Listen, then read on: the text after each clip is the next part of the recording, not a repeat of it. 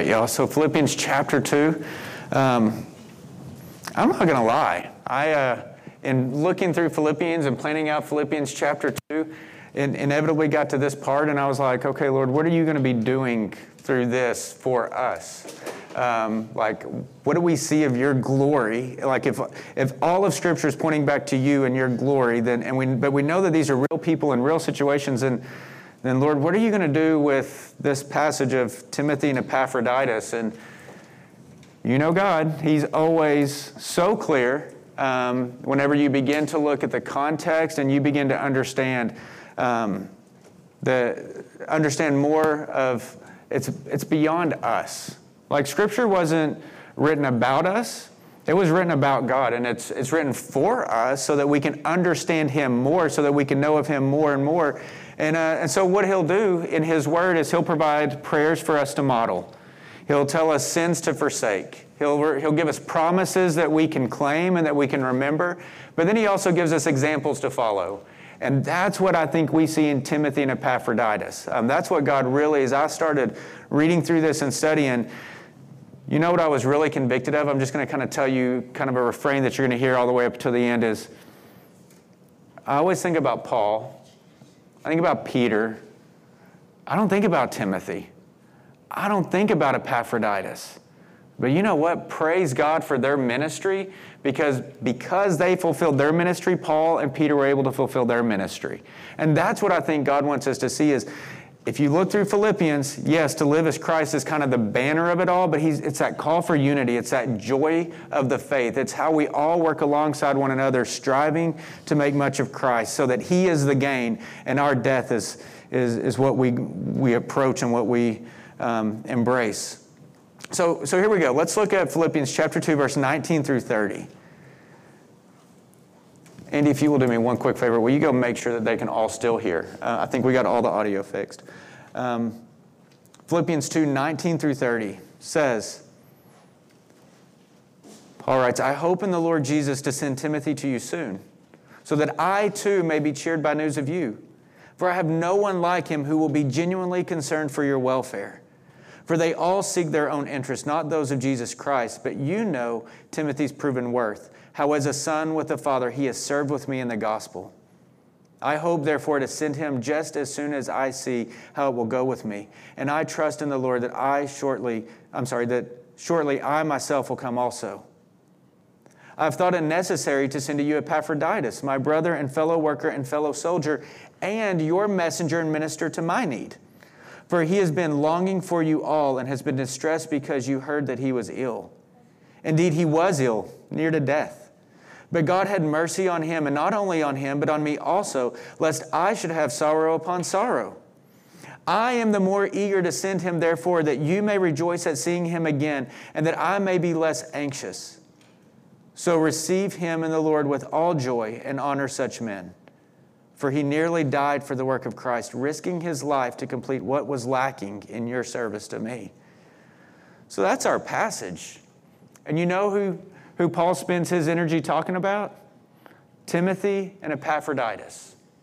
You know what you and I need to glean from this and learn from? Timothy and Epaphroditus. They are his co-workers in the faith. So the title of this sermon is really just co-workers in the faith. You and I, to be clear, we are co-workers in the faith. Marwan and Marcy of Bulzaloff in Dubai, they are co-workers in the faith.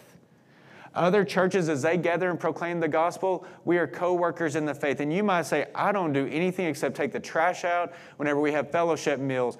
Thank you for being a co-worker in the faith. But you and I, as long as we proclaim Christ, we are to be working as co-workers. And that's what Paul says. So the first point I really want to look at, I just called not the guy. Like, that's the first main point. Not the guy. Timothy and Epaphroditus, they're not the guy. You know who the guy is? And what I mean by that is, whenever we look back, you know who the guy that I look back in most of the New Testament is? And I'm like, man, I wish I could be like him. Paul. He's the guy. He's the one he had the conversion on the road to Damascus.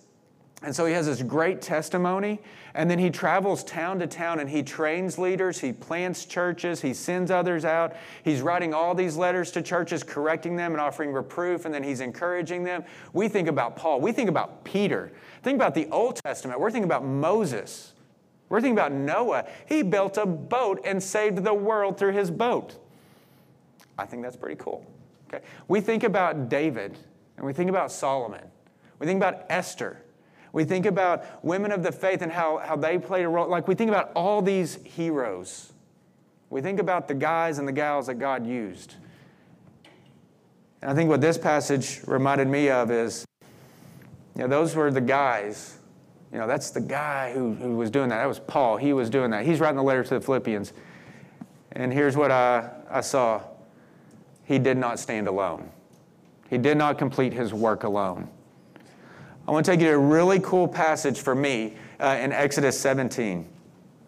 So I have these life verses, like these verses that whenever I read them, it resonates with me. And you're going to have those, and they won't be the same as mine. That's how the Scripture moves and equips each one of us. But go to Exodus. So you're going to be going all the way to the Old Testament. You're going to get to Exodus chapter 17. And there's this really cool image that I think helps frame what we see with Paul, Timothy, and Epaphroditus. So Exodus chapter 17, verses 8 through 14.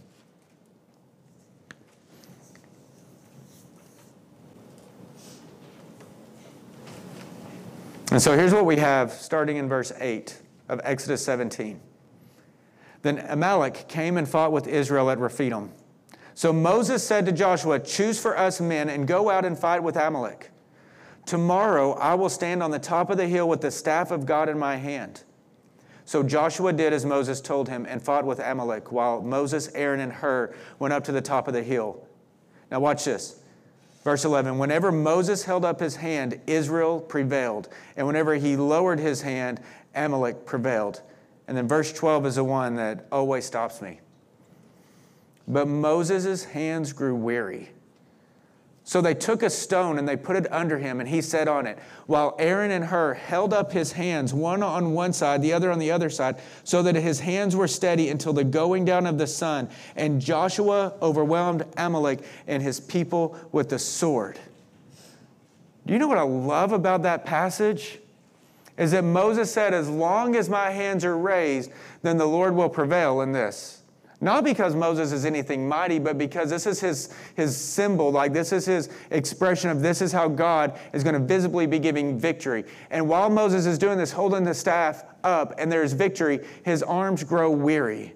And so he'll lower his arms, and as he does, and the tide shifts, and Israel begins to lose. And then as soon as he puts his arms back up, so Aaron and Hur, co-workers alongside him, they realize Moses is weary and can't do this on his own. Moses is not the strength, it's the expression of what he's doing to proclaim God. And so they bring him a rock, and they help Moses to sit down. And so he's sitting there and he's tired. And then I'm going to do a wall sit here. This is going to be wonderful on Zoom, I'm sure, because I'm totally going to crash. But he's sitting here on a rock. And then Aaron comes along one side and lifts up this arm. And then the other on the other side. And so they have to hold up Moses' arms because Moses in his own strength cannot do it. I love that image. But you know who I think of the most? Moses. I don't think of Aaron and Hur a whole lot. But you know that Aaron spoke for Moses because Moses kept arguing with God and making excuses, and God finally said, I'm going to give you Aaron. You teach Aaron everything, and I'm going to be with both of you, but Aaron will be the mouthpiece. I don't think of Aaron. I think of Moses, right? But y'all, Moses, his arms grew weary, and God had sent two co-workers whose fame would really be lost in time. We don't talk about Aaron and Hur anymore. We talk about Moses. And there's a reason. I get it. Incredible leader. Called out by God. But he wasn't called out to be alone. That's what I want you to see. I think that's what we're going to see with Paul, Timothy, and Epaphroditus. Moses, y'all, that scene, it's really a beautiful scene of camaraderie for the sake of the glory of God. Here is the one whom God has called out, and yet he's weary and tired. And we're going to hold his arms up. What does that look like in our culture today? I think we can see this in churches. I mean, it would look like a pastor. It would look like a pastor or a leader growing tired. They're doing God's work. They're doing what they've been called to. They grow tired. They are weary. And as long as they stand in the pulpit or post and they're proclaiming, then the victory is going out and the darkness is trembling. But when they grow tired or weary or discouraged and they start to move back, that's honestly, y'all, whenever God has put men and women of faith alongside that pastor, and they should be holding his arms up. I will tell you, I am so incredibly thankful that my arms have grown weary. They have. I've had to sit down. Some of you have had to sit down with me, and my poor wife is a great arm lifter. She might not feel like it because she's also a truth teller, but the truth is what I need to get my arms lifted back up. But some of you men are not even aware that the text comes through at just the right time. And you're not physically lifting my arm up, but you are. You're giving me that extra, or you're saying, you know what? That's really not important, Ricky. And what you're doing is you're telling me it's okay to rest. You are an incredible church of co-workers in the faith. I want you to see what Timothy and Epaphroditus do alongside Paul, but I want you to see what Aaron and Hur did. But I can tell you that there are many pastors who have not experienced what I have experienced. They grow weary and tired and discouraged. Their anxiety is real. Their depression is real. They're standing in the pulpit. They're proclaiming. They're doing all that they can. And in our culture, what we tend to do is, well, they'll probably pull out of it. They're just having an off season. They just need some space. Or, I know you've had to, I hope not, but I just know it had to be likely. You go out to lunch or you're sitting with others and you hear other people, well, he's just not preaching like he used to. Seems like he's kind of pulling his punches right now. I don't know why the pastor doesn't just blah, blah. I mean, it's just the nature of where we are. That happens in a lot of churches. And the pastor grows weary, and instead of arm lifters, there's additional criticism that's coming from within. Even though it's never said, it's just more, well, why isn't this being done? He can fix this. But I can also tell you that for the pastor, that there are times. There are times of weariness. There are times of incredible discouragement through no fault of anybody else's, except that pastors have an enemy just like you have an enemy. Moses had an enemy just like you and I have an enemy. Paul had an enemy, and he was surrounded by Timothy and Epaphroditus. What happens in our modern culture is we tend to criticize and wait for the replacement rather than seeking to raise the arms. So thank you, Cross Life, that you keep my arms raised. You don't know you're doing it, but you do it. But should God move us on to other churches, I pray that this becomes a faithful ministry of yours. If he moves me on to another church, 30 decades from now, right? But if he were to do that, or he were to move you on to other churches, wherever it is that he sends you, whatever pastor you walk alongside, just know this. God may be calling you to work alongside them for the sake of keeping their arms raised so that his glory can continue going out. And if you don't fulfill that ministry, who will? So Aaron and Hur, they weren't the guy. They weren't Moses. And they were never meant to be. Their ministry was different. When you look at it this way, that we get the honor to serve alongside them. Whoever it is that God puts in that ministry, I don't mean it in any kind of self-serving way of, hey, Ricky, but you're the pastor saying that we're supposed to come alongside you. No, I'm saying that I need to be reminded of this, that I don't stand alone. I have coworkers in the faith that are there to support and walk alongside me. But you know what? I have pastor friends, and they need me to come alongside them and lift their arms because nobody else is. That's one of the ministries that I feel I've been called to. I feel like I'm more of an arm lifter than one who should be standing at the center. I think that's part of my ministry at Union Christian Academy, to come alongside and keep people's arms lifted up so that the ministry can keep going forward. It is an honor that we get to serve alongside those who have been called. Why? Because God also called us to this honor. As they serve the Lord in their role, So you serve the Lord in your role, and in this there's a beautiful display of how the church should function, where every part is coming together and everybody is supporting one another. Y'all, all of this is ministry. Every single bit of it is ministry. So here's where I'm going with Exodus 18. Here's what we see. We see a glimpse of what we're going to see with Paul, Timothy, and Epaphroditus. Look at the end of all of Paul's letters. Don't do it right now, but look at Paul's letters in the beginning and in the end of each one of those. And what you'll see is this, that Paul is always recognizing fellow Christians who are working alongside him. You should really look at the end of those letters. He is always surrounded by others who are doing work alongside him. Look at the beginning of the letters, even at the beginning of Philippians. Listen to this.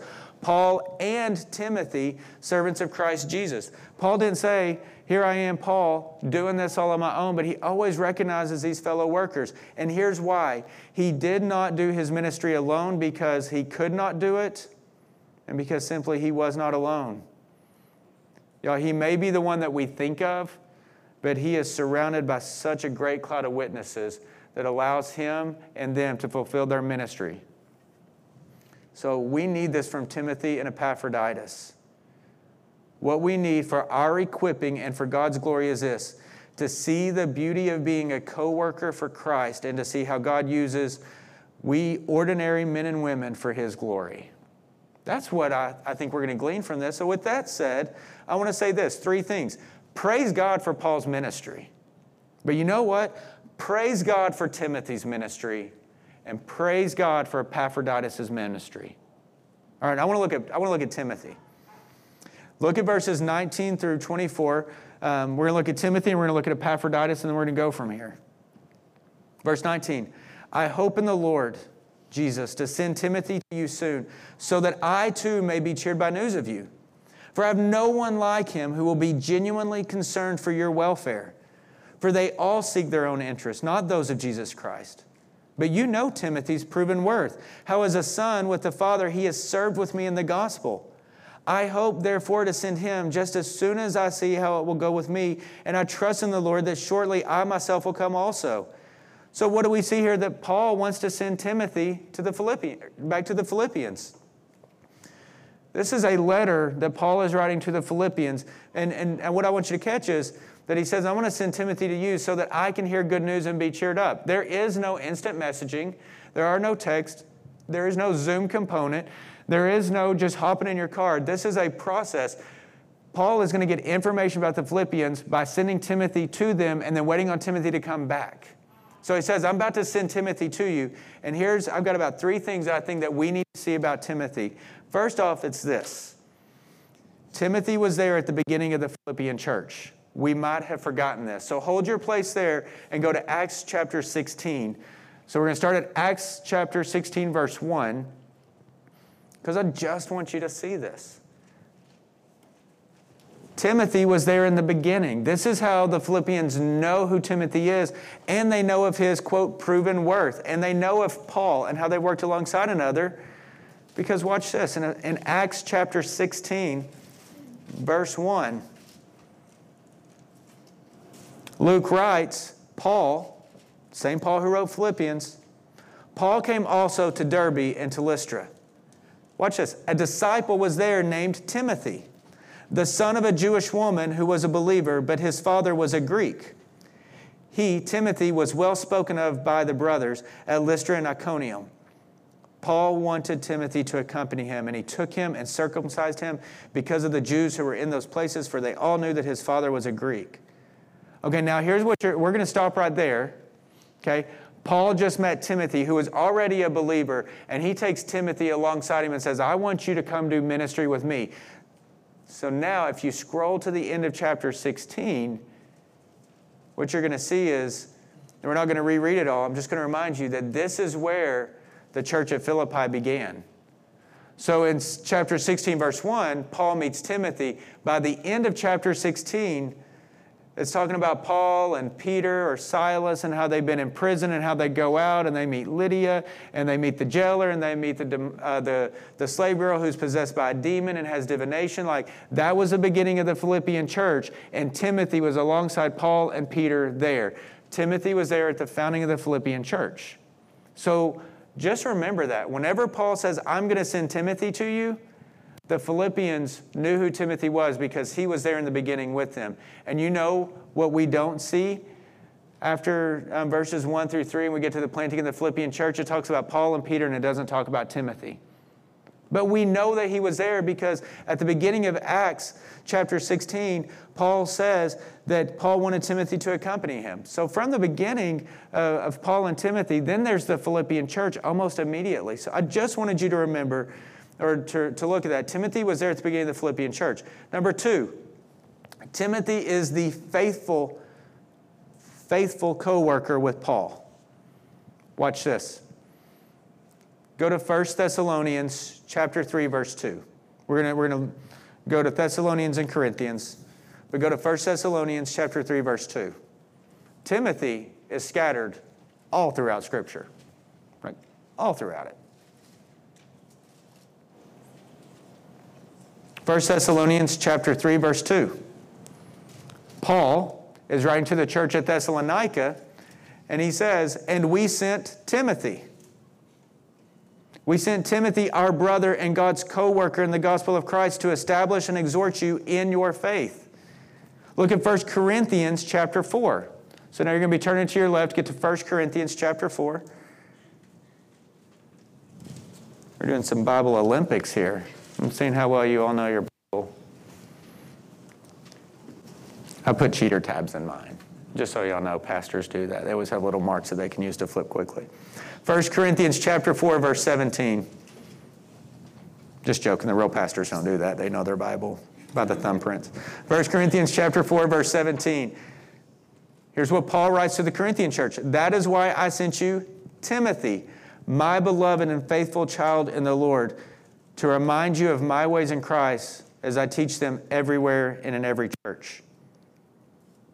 Y'all can go ahead and go back to Philippians, but listen to this. Timothy's also mentioned in the opening of many letters, including Colossians, Philippians, Philemon, and Corinthians. 1 and 2 Timothy, that's the same Timothy that Paul is now writing to as Timothy is working on church planting and putting a church in order. And so he is all throughout. And you know who I don't think of? Timothy. But Timothy was a faithful co-worker of Paul to the degree that he was the one that Paul sent in to take care of stuff. Paul could trust Timothy to go and to hold the line and to proclaim the gospel and put everything in place. He was a faithful co-worker that I admittedly forget. I think of Paul. I remember Timothy whenever I get to 1 and 2 Timothy. But he was a faithful co-worker. And now look at this. Number 3, Timothy is special to Paul. I mean, Paul's surrounded by all these co-workers, and then there's Timothy. You heard, if you go back, he's my beloved. He was my child in the faith. As you read 1 and 2 Timothy, you hear the heart of a father pastoring a child in a pastoral way. There's a deep intimacy with Timothy. You're back in Philippians chapter 2. Look at verses 20 through 22 very quickly. Paul says, I have no one like him who will be genuinely concerned for your welfare, Philippians. No one like Timothy. Why? For they all seek their own interests, not those of Jesus Christ. I have no one like him who will be genuinely concerned for your welfare, for they all seek their own interests, not those of Jesus Christ. You hear that, and it says, but you know Timothy's proven worth. He's like a son with the father, and he has served with me. Only Timothy, y'all get this, only Timothy would be genuinely concerned for their welfare.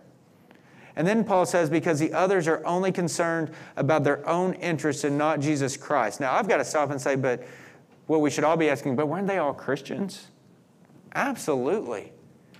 But y'all, they're probably were Christians, but they were probably immature, regardless of their age, so that their desire was to fulfill their own interests. They would go, the way Paul writes this, they might go care for the Philippians and check in on the Philippians. They might also be building a resume or looking for an opportunity to serve or to make something of their name. We know that was going on in Paul's day. Paul even says that there are others who are proclaiming Christ because of my imprisonment, some because they're supporting me and they're proclaiming the gospel to send it on out, some in spite of me. And Paul says earlier, I don't care as long as Christ is proclaimed. But Paul says, I can only send you one person who has a genuine heart to proclaim the gospel and check on you with the same heart that I would, and that is Timothy. Everybody else around me is going to come, and while they may serve you, they're going to be looking out for their own interest as well. And you, Philippians, co-workers in Christ, you don't deserve that. You deserve Timothy. There's a special relationship between Timothy and Paul. Here's what I wrote. Just a note for me, but maybe it helps you. The fullness, like the full depth, the fullness of Christ-born, faith-infused humility is that we look solely to the interest of Christ and others, and we consider not ourselves. Here's Timothy. Listen to that one more time.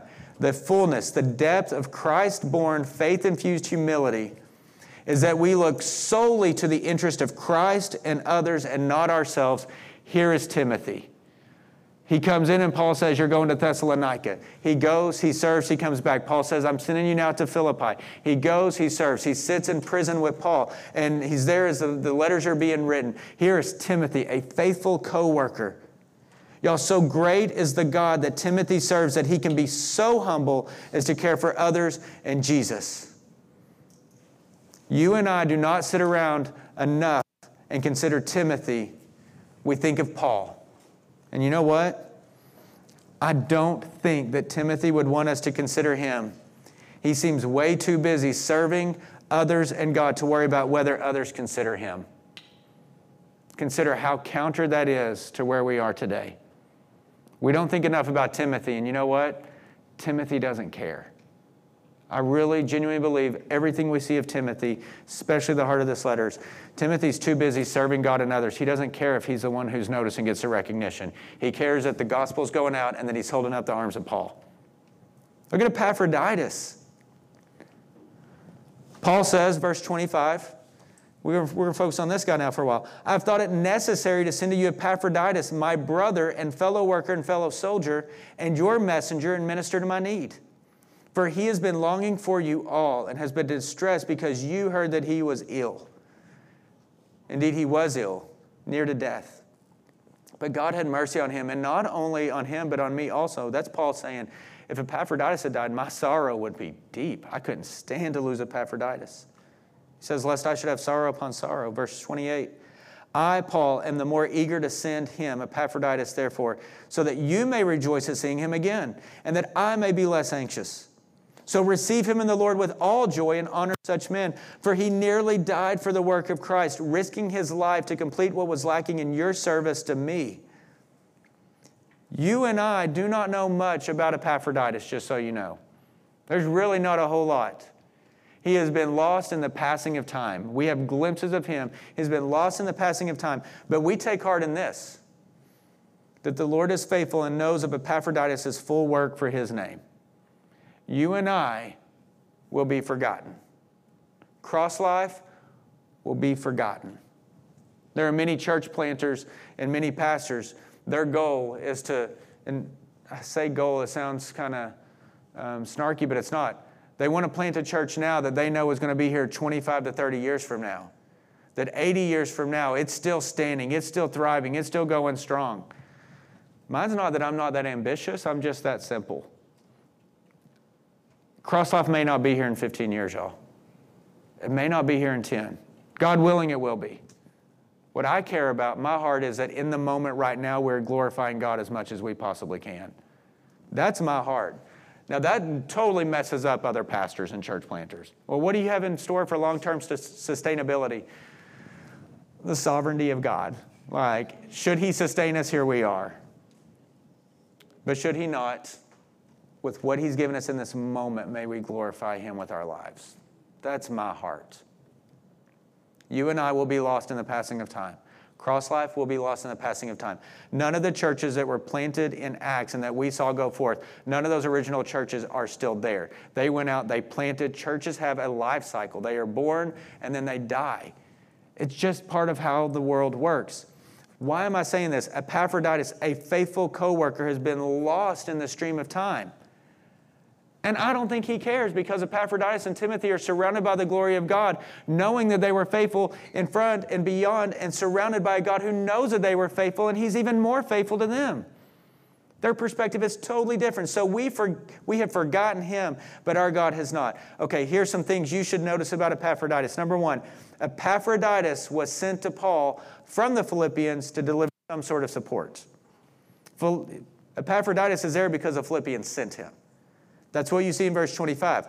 I have thought it necessary to send to you Epaphroditus, my brother, fellow co-worker, fellow soldier, watch this, and your messenger and minister to my need. So the Philippians were there. Paul is here. The Philippians sent Epaphroditus in Philippians 4:18. So move your eyes across the page, or flip one page probably. Philippians 4:18. And we're told, Paul says, I have received full payment and more. I am well supplied, having received from Epaphroditus the gifts that you sent, a fragrant offering, a sacrifice acceptable and pleasing to God. Epaphroditus came to Paul from the Philippians to deliver some sort of support. We don't really know fully what that is, but we know that it was a fragrant offering. It was a sacrifice acceptable and pleasing to God. It was probably monetary to the degree so that the ministry could continue on. So Epaphroditus was sent. Number two, at some point in this process, Epaphroditus, who is a Philippian, now we know, Epaphroditus, who is a Philippian, he grew extremely ill while he was with Paul, and he was about to die. We know this. It says, for he, Epaphroditus, verse 26, for he has been longing for you all, Philippians, and he has been distressed because you heard that he was ill. And Paul says he was ill. He was near to death. But God had mercy on him, and not only on him, but also on me. And so Epaphroditus is healed. When Epaphroditus hears that the Philippians are concerned for him, get this, Epaphroditus, cannot wait to get back to them and to comfort them. I think that that's just a beautiful picture. You and I are in a world right now where our church, part of it's virtual, and part of it is in person. And next week, it might be flipped. There's a longing. My prayer before the service, as Andy and I were praying for you all, was that there would be a longing for, as we're scattered and as we're not unified, there would be a longing one for another. Epaphroditus, y'all, that's his home church. That's his home gathering. That's the body to whom he belongs. And he has heard that they are distressed because he was about to die, and that breaks his heart and burdens him to the degree that he wants to go back to comfort them, so they will no longer be distressed. I really, really genuinely think that that should be the heart of church membership. That we are so committed to one another that we seek to always comfort one another, and we do that by being with one another. But Paul can't stand that they are distressed. Epaphroditus cannot stand that they would be upset that he almost died. He just wants to go back to his home church and say, I'm fine. So Paul's going to send him. Number 3, look at verse 29 and 30. Verse 29 and 30 tells us something pretty remarkable about Epaphroditus and why he most likely was so near death. We don't know the illness, but I think that this points to it. Verse 29, Paul says, so receive him in the Lord with all joy and honor such men, for he nearly died for the work of Christ, risking his life to complete what was lacking in your service to me. You see that? Epaphroditus almost died for the work of Christ. He almost died. Why? It says that he risked his life.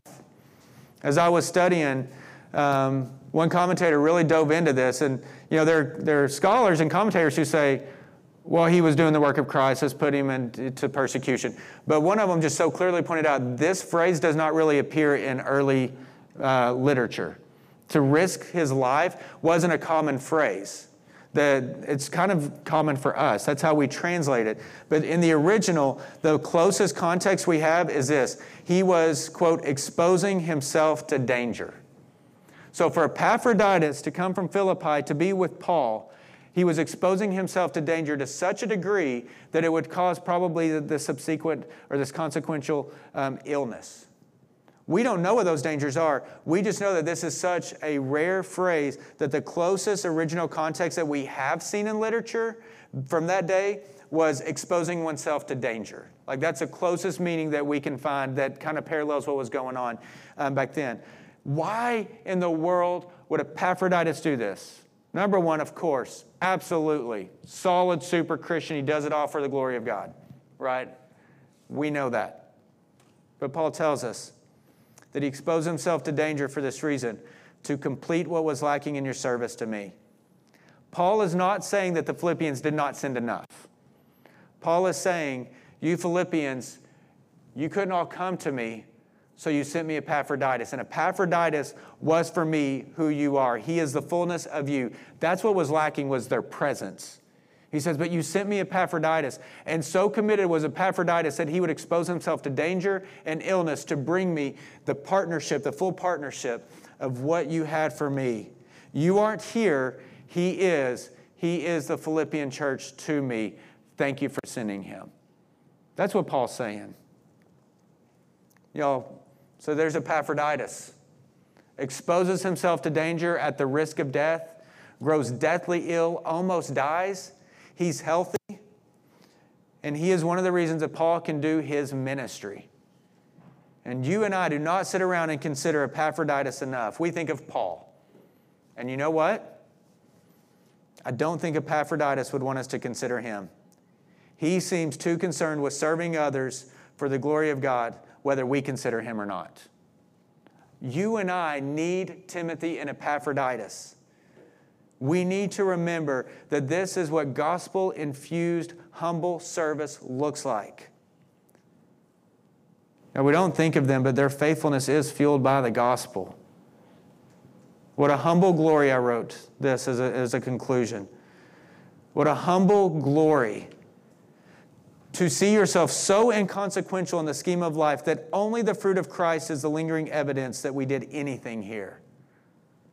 What a humble glory that we know that we will pass, and that the legacy that we may live on is nothing in our name, but that Christ is known even more so, though we are forgotten.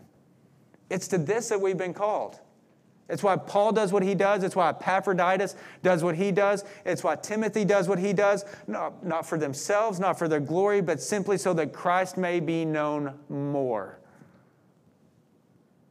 Because they will forget our names, y'all.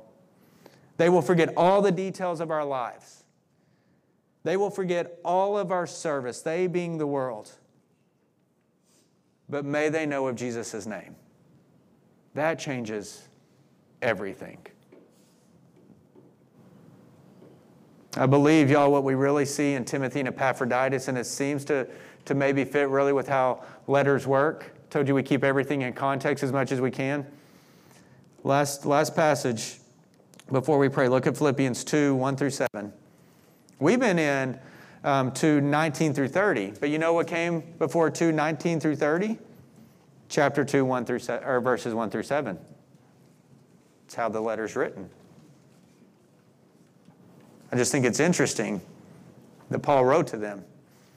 And he says, so if there's any encouragement in Christ, any comfort from love, any participation in the Spirit, any affection, any sympathy, then complete my joy by being of the same mind, having the same love, being in full accord and of one mind. Do nothing from selfish ambition or conceit, but in humility count others more significant than yourselves. Let each of you not look only to his own interest, but to the interest of others, and have this mind among yourselves, which is yours in Christ Jesus, who, though he was in the form of God, did not count equality with God a thing to be grasped, but he emptied himself by taking the form of a servant and being born in the likeness of men. Y'all, there is a call to humble service in light of the gospel. And here are Timothy and Epaphroditus, examples of God-shaped humility that honors Christ. That's what we need to be equipped. We're not the Pauls, and that's okay. We may be the Timothy, we may be the Epaphroditus, we may be the guy in the corner while Paul's writing this letter and talking to Timothy and Epaphroditus, and yet we're the one that's doing this service and make sure that God is being glorified over here. How many saints have been lost in the stream of time? And yet, over the course of time, how much more is God known? That's what we've been called to do. Much of Him and less of us. Please pray with me. Lord God, would you teach me in my heart to be so much more like a Timothy and Epaphroditus? Lord, give me the heart of Aaron and Hur, who didn't say, well, just give me the staff. I'll do it. But Lord, who said, this is who God has put in this place, in this position for this time. Lord, give me the humility to understand and to grasp and to be ready to count others so much more significant than myself. I'm much better moving the rock for somebody to sit on than to hold the staff. Lord, no ministry and no minister is meant to be alone. What we see all throughout Scripture is that you have created your church, the bride, to be a singular body of many parts, and each one fulfilling its ministry to the support of the others and the accountability of the others, so that we can make much of you. Lord, I pray that you teach us a heart that's humble. Teach us to walk in light of the gospel and to serve for your name, knowing that we will be forgotten. Lord, we love you. And I thank you for examples like Timothy and Epaphroditus. Lord, may I remember them more. Praise in our Son's holy name. Amen.